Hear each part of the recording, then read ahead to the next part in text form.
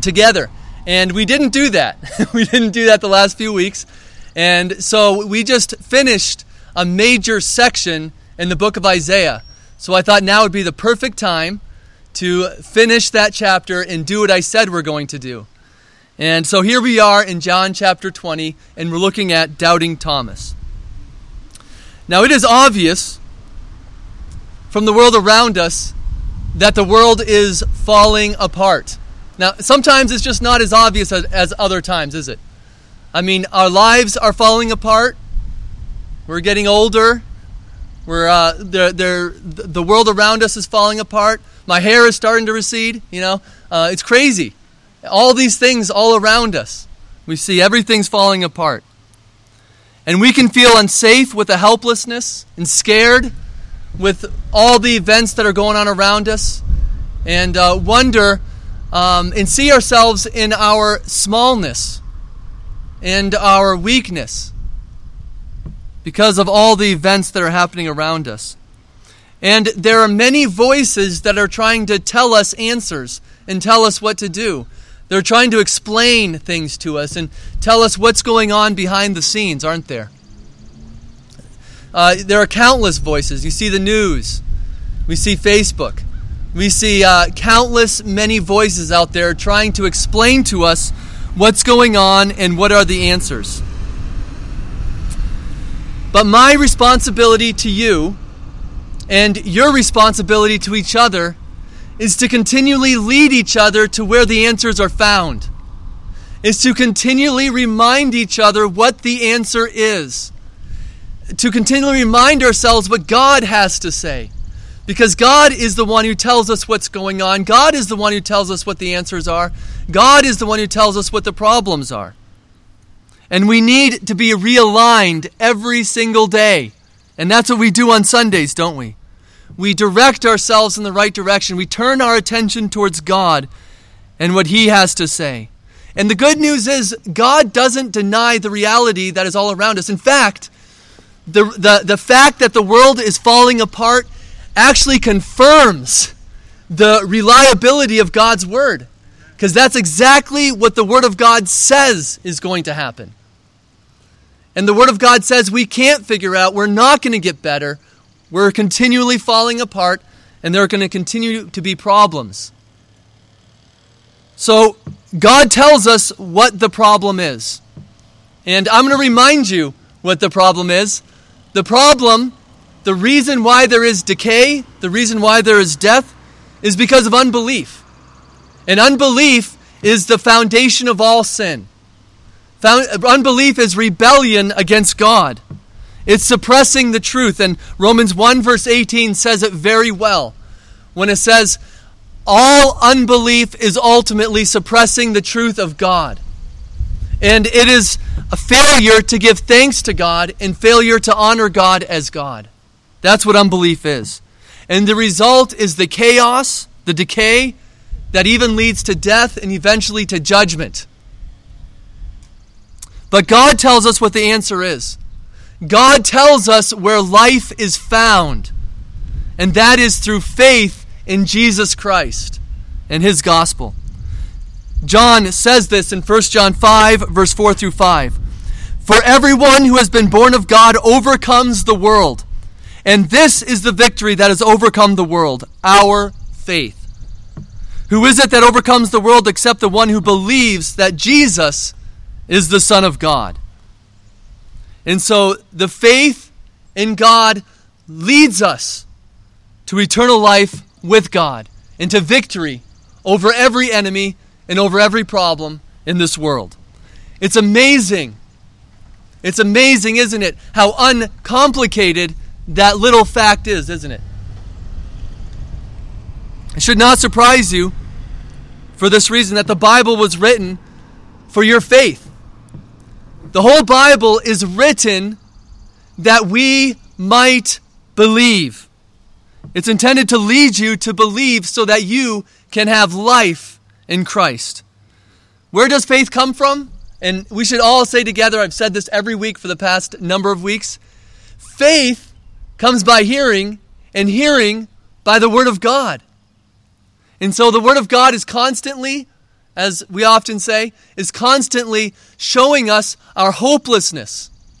The Word of God is like a mirror revealing our own weakness, our own sinfulness, our own helplessness. And so don't go to the Word of God to build up your self-esteem. You're reading it wrongly if you build up your self-esteem. And the Word of God continually magnifies Christ as the answer. And it says that He is the answer, that He is the Savior from beginning to end. And that's how it leads us to faith. And it should not surprise you that the Gospel of John is written that you might believe. And we see that right here in verses 30 through 31 in this passage that I read, that the book of John is written that you might believe, and through believing have life in His name. Listen to these words that we read. Now Jesus did many other signs in the presence of the disciples, which are not written in this book, but these are written so that you may believe that Jesus is the Christ, the Son of God, and that by believing you may have life in His name. So what that means is that John carefully selected everything he included in this book. And the intention of what he included, specifically chapters 1 through 12, include a number of signs, and every one of them, basically a conclusion of all of them, of all those chapters, is to lead you to faith. And then chapters 13 through 21 are about the ultimate sign, the death of Christ. And all of this is included to lead you to believe so that you might have life. None of these signs were included willy-nilly, just random.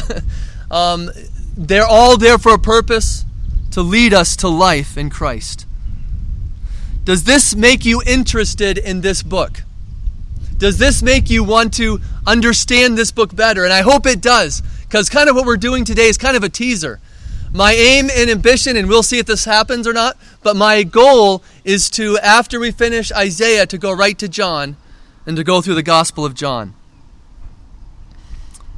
And finally, it should not surprise you that the purpose of this very passage that we're looking at today is to lead you to believe in Jesus Christ so that you might have life. Notice, Thomas's life is falling apart. All his hope has been dashed against the rocks. He is in the most terrible condition you could ever imagine. His hope has been crucified. His life has been turned upside down. Everything is as bad as it could possibly get. And this passage shows us through Thomas's example how victory comes through faith in Jesus Christ. He bears witness to the resurrection in an incredible way that gives reason to your faith today. And he also, on top of that, tells us what it means to confess that Jesus is raised from the dead. And so this story of doubting Thomas is for your faith today, and so that we might have life in Jesus. So first, in this passage, we see a former determined skeptic, right, become one of the greatest witnesses of the resurrection. And through his witness of the resurrected Christ, I want you to see the reasonableness of your faith. He bears witness to the reasonableness of your faith. So if you have come here this morning struggling to understand the reasonableness of the faith, if it really makes sense, if it is reasonable, or maybe you are a believer and you're hanging on by the threads, you're struggling, you can't seem to see the reasonableness of the Christian faith, or maybe you're a believer who is strong in the faith and needs to be reminded, and that really is all of us, isn't it? Then this passage is for you. And before we look at the account, I want to ask a question. Why does it even matter if Christ was raised? I mean, wouldn't it be nice to have encouragement in this life anyway? And so can't we say, well, at least we're believing in something? Why does it matter that Christ is raised? Why does it matter that we have a reasonable faith today and that Christ is indeed raised from the dead? And I want to remind you that the reason Christ came was to defeat sin, was to defeat the great problem, the great enemy, right? Through the cross. And so my sin was accredited to his account so that his righteousness might be credited to my account. He bore the weight of my sin so that I would no longer have to bear the weight of my sin. He became the substitute sacrifice through which I am declared righteous in the sight of God. And the resurrection is God's seal of approval, isn't it? That what Christ has done has been successful, that he has successfully accomplished what he came to do. So if there is no resurrection, then there is no forgiveness of sins. If there is not a real physical Christ, and if there is not a real death on the cross, and if there is not a real resurrection, then there is no forgiveness of sins. There is no hope for us. We are lost in our sins. And worst, if there's no resurrection, not only is he a failure, but he is a phony, he is a liar, and he is a crazy man. And that's why Paul said in 1 Corinthians 15:17 that if he is not raised, then you are still dead in your sins. But if he is raised from the dead, then there is no basis for unbelief. The most foolish thing in the world is not to believe in Christ. If he is raised from the dead, everything he said is beyond any doubt true and accurate. It is confirmed by his resurrection. Everything rests on the resurrection of Christ. So the question is, how does Thomas bear witness to the resurrected Christ in this passage?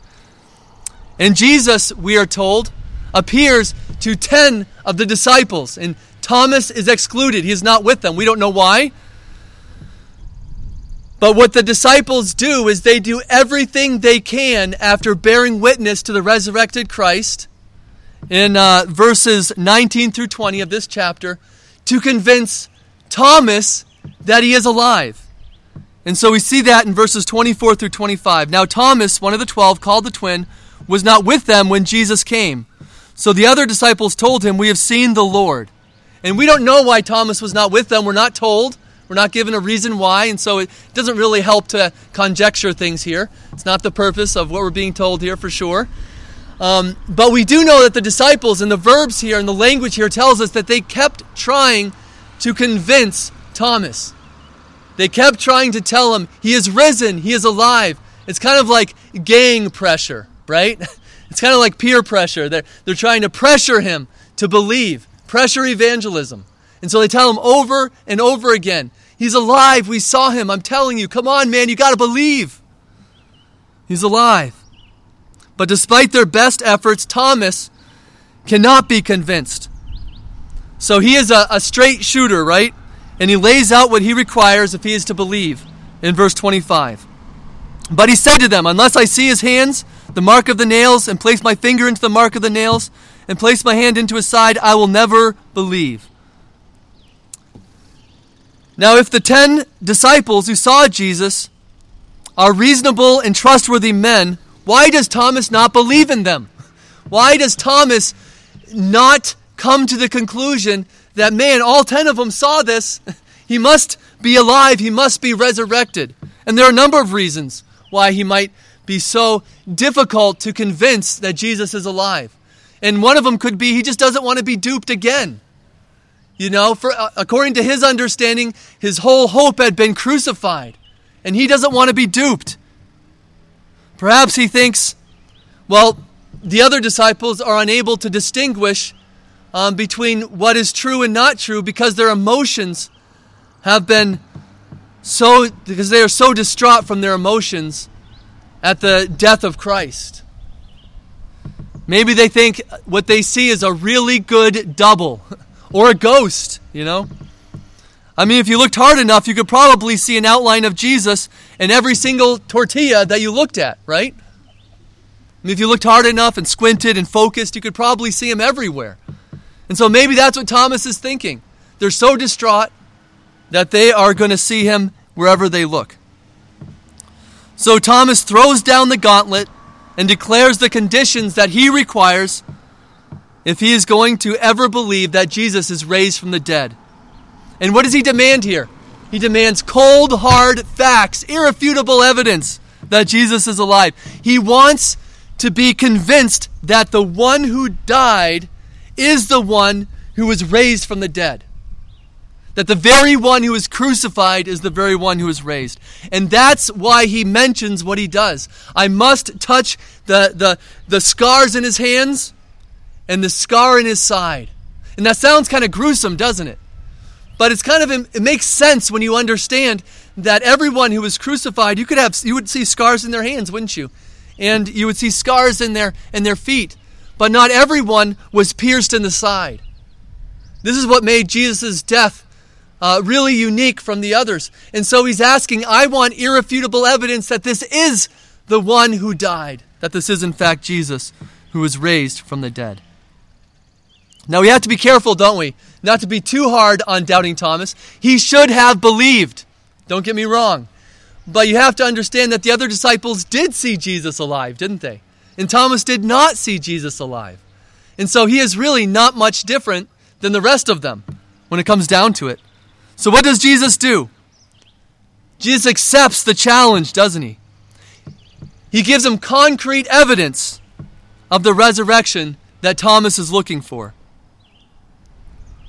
1 week later, the disciples are gathered together in the room. The doors are locked, probably for fear of the Jews. And Thomas, this time, was present with them. And Jesus miraculously enters the locked room. I love that. And he says, "Peace be with you." Amazing words, right? I mean, there is no more timely words than what Jesus says there. Peace refers to well-being, doesn't it? Peace refers to total well-being. If this is the case, then there has never been more truer words than what Jesus says here. Jesus' presence with them literally means peace is with you. When Jesus is with us, when we are in Christ, then we have peace as much as you could ever have in this world. And we have the promise of experiencing the perfect peace in his presence for eternity. All because of the reconciling work of Jesus on the cross. But the next statement is what makes this remarkable.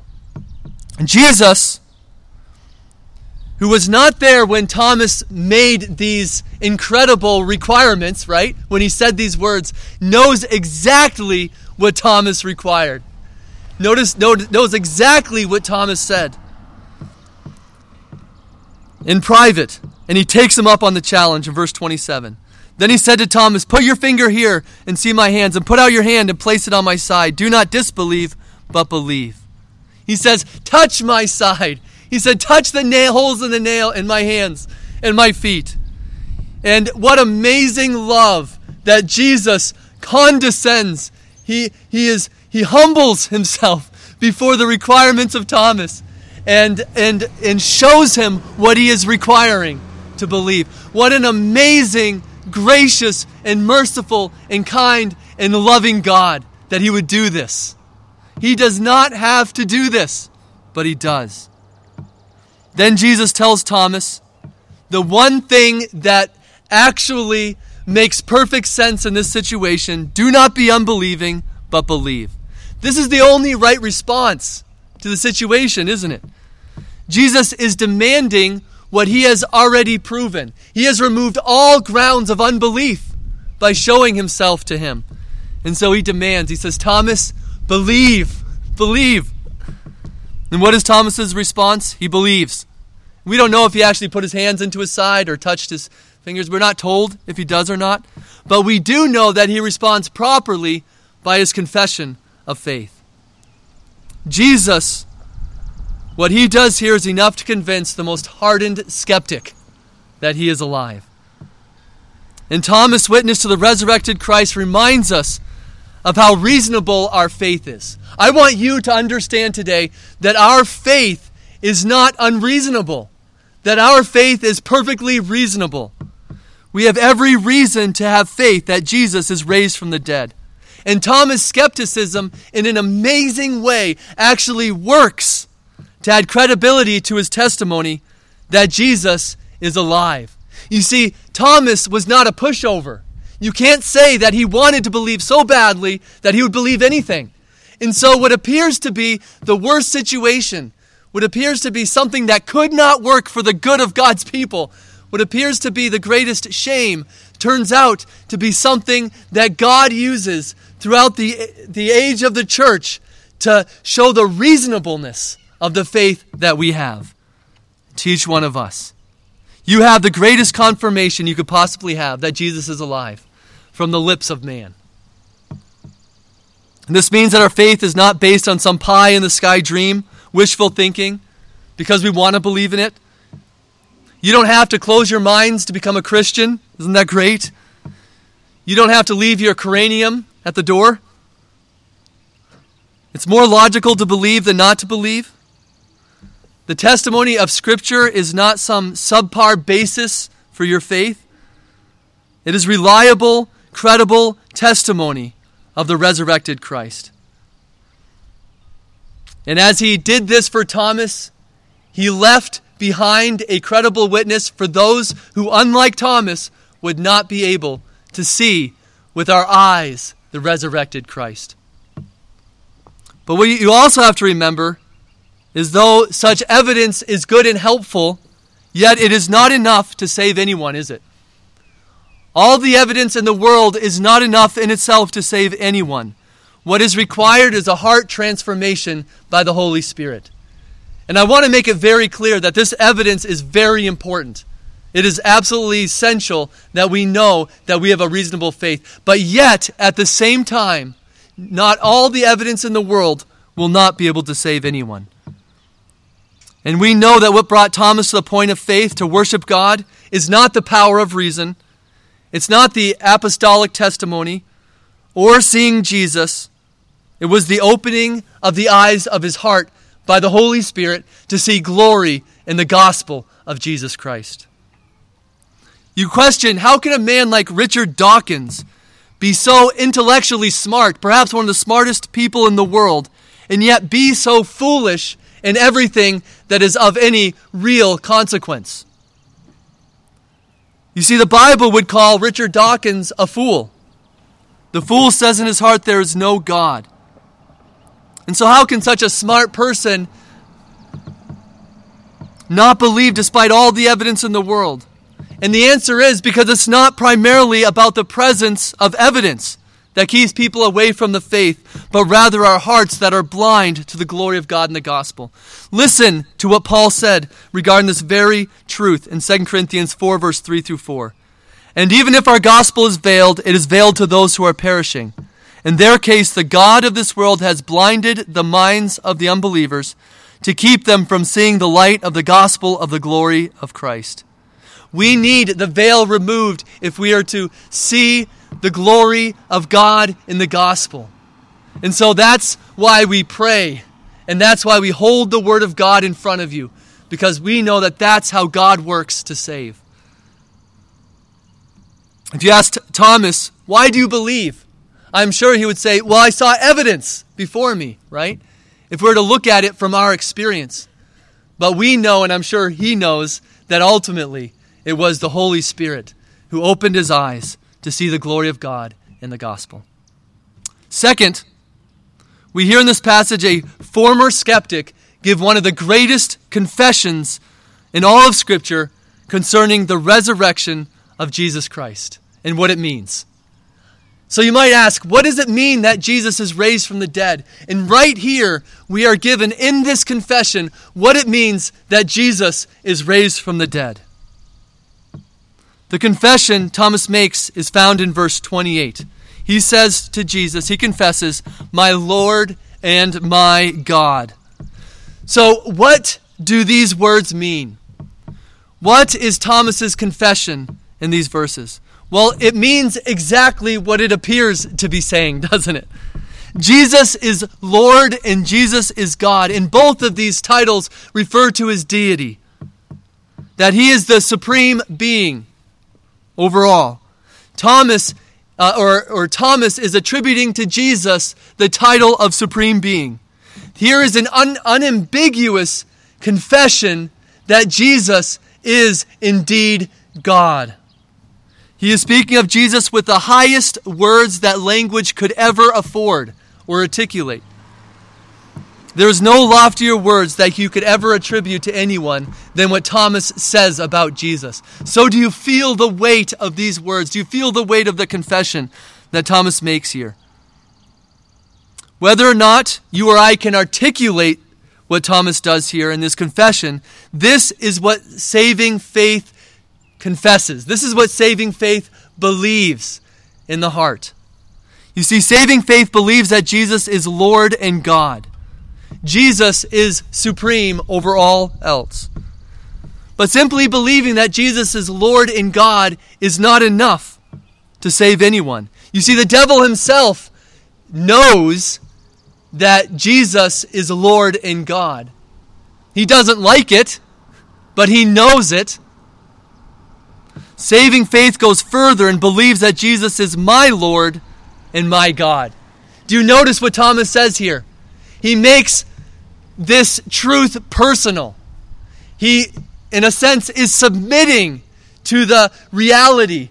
He's agreeing with the truths in his heart by saying he is my Lord and my God. And that is absolutely essential if anyone is ever to be saved, that we confess, not just knowledge-wise, that he is Lord and God, the Supreme Being, but that we confess personally, in agreement that he is my Lord and he is my God.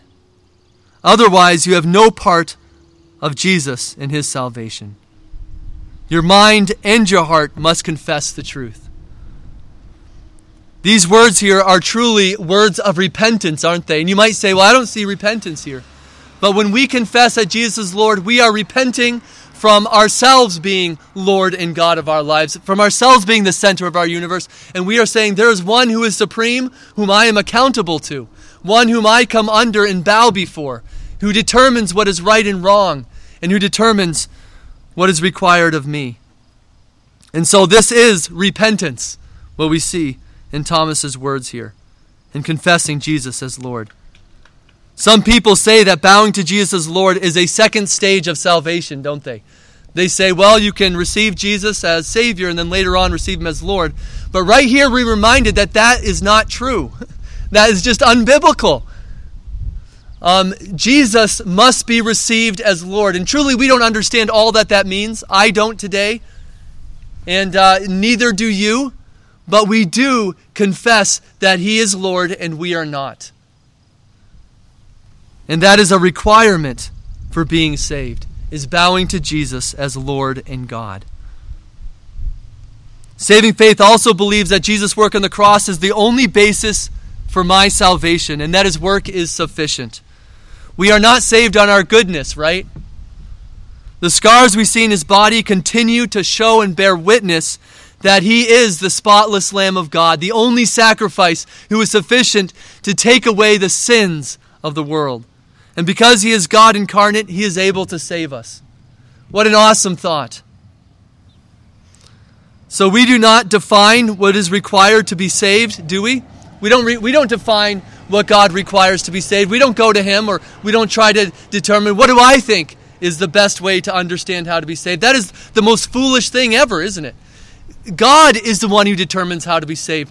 And I know this sounds so basic and so obvious, but sometimes as Christians, I think we really want to determine how to be saved. We want to use scriptures and mix it with our own ideas of how one is saved. And we have to be careful that we take what God's word says alone, because God is the one who defines how to be saved, and no one else does.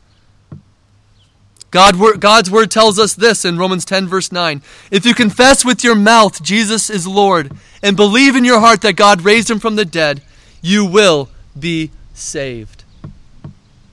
So why does he make such a confession? We come to the point and ask the question, why does he make such a gigantic confession as he does here? What compelled him to this conclusion? And the answer is, because Jesus is alive. And really, this confession is simply an expression of what it means that Jesus is alive. It's that simple, isn't it?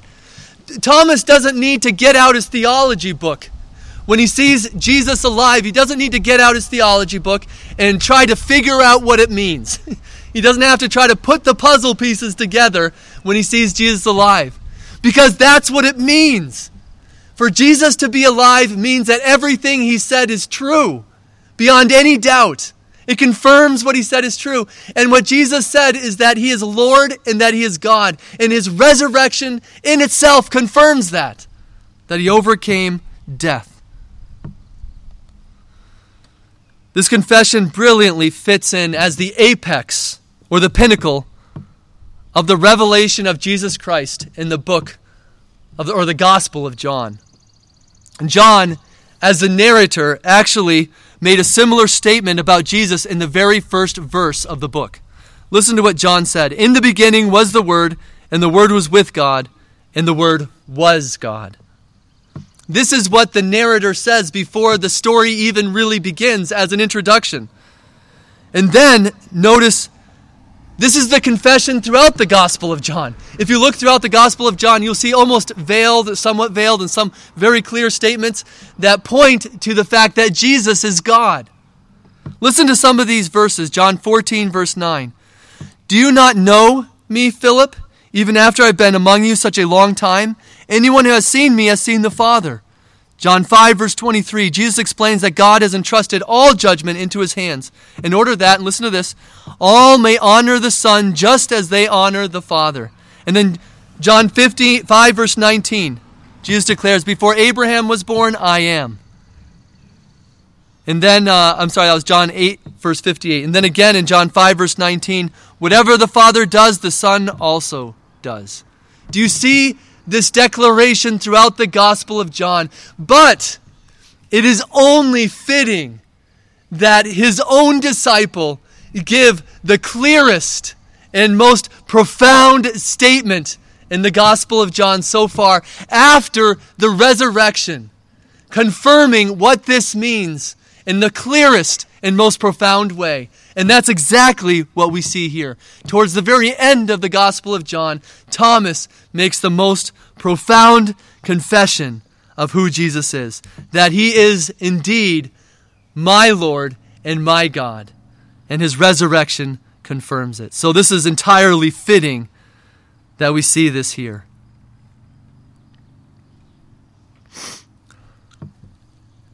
So how do we know this confession is accurate? Have you ever wondered that? How do we know this is true? How do we know that Thomas is not kind of like just saying something like as an exclamation, you know, like we might use God's name in vain, right? Or how do we know that Jesus even accepts this statement? And it helps us to understand the reality of what the statement is by understanding that, first of all, Thomas would not have used Jesus' name in vain, would he have? He would never have used the name of God in vain, as we see in the statement here. A Jewish person would never have done that. But on top of that, we need to see that Jesus does not in any way rebuke him for the statement. Did you notice that? Jesus does not rebuke him. And if you notice in the Bible, there are different times when someone is worshipped, such as Paul and Barnabas. If you remember in Acts verse 14, 15, they were being worshipped. They rebuked them for worshiping them, saying, we are not God, don't worship us. But here Jesus doesn't rebuke them. And not only does Jesus not rebuke them, but he blesses this confession. He blesses it. He confirms it. He says, this is absolutely true. What is confessed here? Notice in verse 29 he says this. Jesus said to him, have you believed because you have seen me? Blessed are those who have not seen and yet have believed. What does it mean to be blessed? That's the question. What does it mean to be blessed? And one way we can think of it is to be in a happy, good well-being, a state of well-being. Well, to be blessed means more than that. To be blessed means to be in God's favor, to be looked upon favorably by God. It means to have God's favorable disposition upon you. God's favor means life today and eternal life in the future. So Jesus says that all who make this confession are blessed. Just as Thomas was blessed, although he had seen Jesus, so are those who do not see blessed. And the blessing is ultimately that we are under God's favor. And there's no greater place to be. So the question is this. Is this your confession? Are you blessed along with all who have believed because of the reasonableness of Scripture? Do you believe that Jesus was raised from the dead? And it should be encouraging to each one of our hearts that God can take the most determined skeptic in Thomas and bring out of him the supreme confession of who Jesus is. A.W. Pink said this, "Doubting Thomas was the one who gave the strongest and most conclusive testimony to the absolute deity of the Savior which ever came from the lips of man. Just as the railing thief became the one to own Christ's lordship from the cross, just as timid Joseph and Nicodemus were the ones who honored the Lord's body of the Savior, just as the women were the boldest at the sepulchre, just as the unfaithful Peter was the one whom Christ bade, 'Feed my sheep.'" And what he says is profound. He says, "Where sin abounded, grace did abound much more." And how true is that of Thomas? That God took the most hardened skeptic, and from him came this great confession. So you should ask yourself, is this your confession? Is this the confession of your heart? Not just do you say these words, but is this the confession that comes from the bottom of your heart? If you claim that Jesus was raised from the dead, and this is not your confession, then I am skeptical of you. I don't think it's possible for such people to exist. Do you believe that Jesus was raised from the dead? If so, then this is your confession. Sometimes we have this idea that unbelief is a natural position and faith is the ideal position. What I mean to say that unbelief is a neutral position and that faith is the ideal position. But that's not true at all. Unbelief is not a neutral position. Throughout the Bible, we need to understand that unbelief is rebellion against God. It's an opposition to God. It's the heart of all sin. Nothing is neutral about unbelief. Salvation looks like repenting of our unbelief and confessing the truth that Jesus is our Lord and Savior based on the finished work of Christ on the cross. And this is why God commands everyone everywhere to repent. He doesn't suggest you repent. He commands that everyone everywhere repent. And this is why the righteous will live by faith, according to Romans 1, verse 17. And this is why the reason we meet together is to encourage each other to continue in the faith. We meet with each other to continue to encourage each other because our faith is essential for our lives. We must keep our faith alive through the Word of God and through encouraging each other. This is why we read our Bibles. This is why we gather together. This is what we should be doing for each other all the time. We should be telling each other what Jesus told Thomas. Do not be unbelieving, but believing. We live in a troubled world. We have troubled lives. And the only solid ground to stand upon when the world is falling apart all around us is the finished work of Christ. The only way to walk on solid ground is to walk by faith in Christ. Those who are believing with Thomas, who share his confession, have nothing to fear. Even if the world falls apart and our health fails, we have nothing to fear. We are standing on solid ground. They can trust and they can sing with their whole being that it is well with my soul. You are truly in a good place. And remember what 1 John 5 verse 4 through 5 says. For everyone who has been born of God overcomes the world, and this is the victory that has overcome the world, our faith. Who is it that overcomes the world except the one who believes that Jesus is the Son of God? Let's pray. Dear Father, there is no one like you. Lord, we thank you that you reign supreme over heaven and earth. We thank you that you are the one who formed us and fashioned us and created us and brought us into being. Lord, we bow to you this morning. We confess that you are Lord and God. And Lord, I ask you that you would continue to impress upon our hearts, Lord, the glory of God in the gospel. I pray that you'd open up our eyes to see more clearly the greatness of who you are.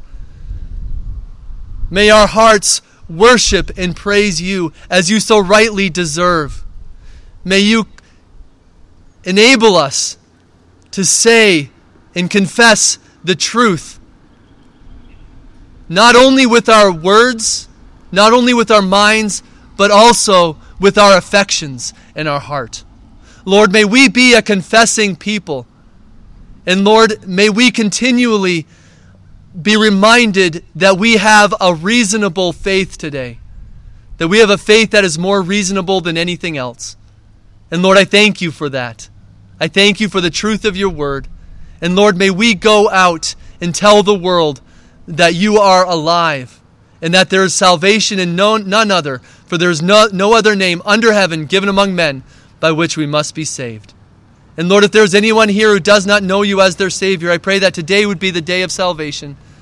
I pray that you bring great conviction to their hearts and that you'd show them that there is salvation in your name and that they would run to you. In Jesus' name, amen.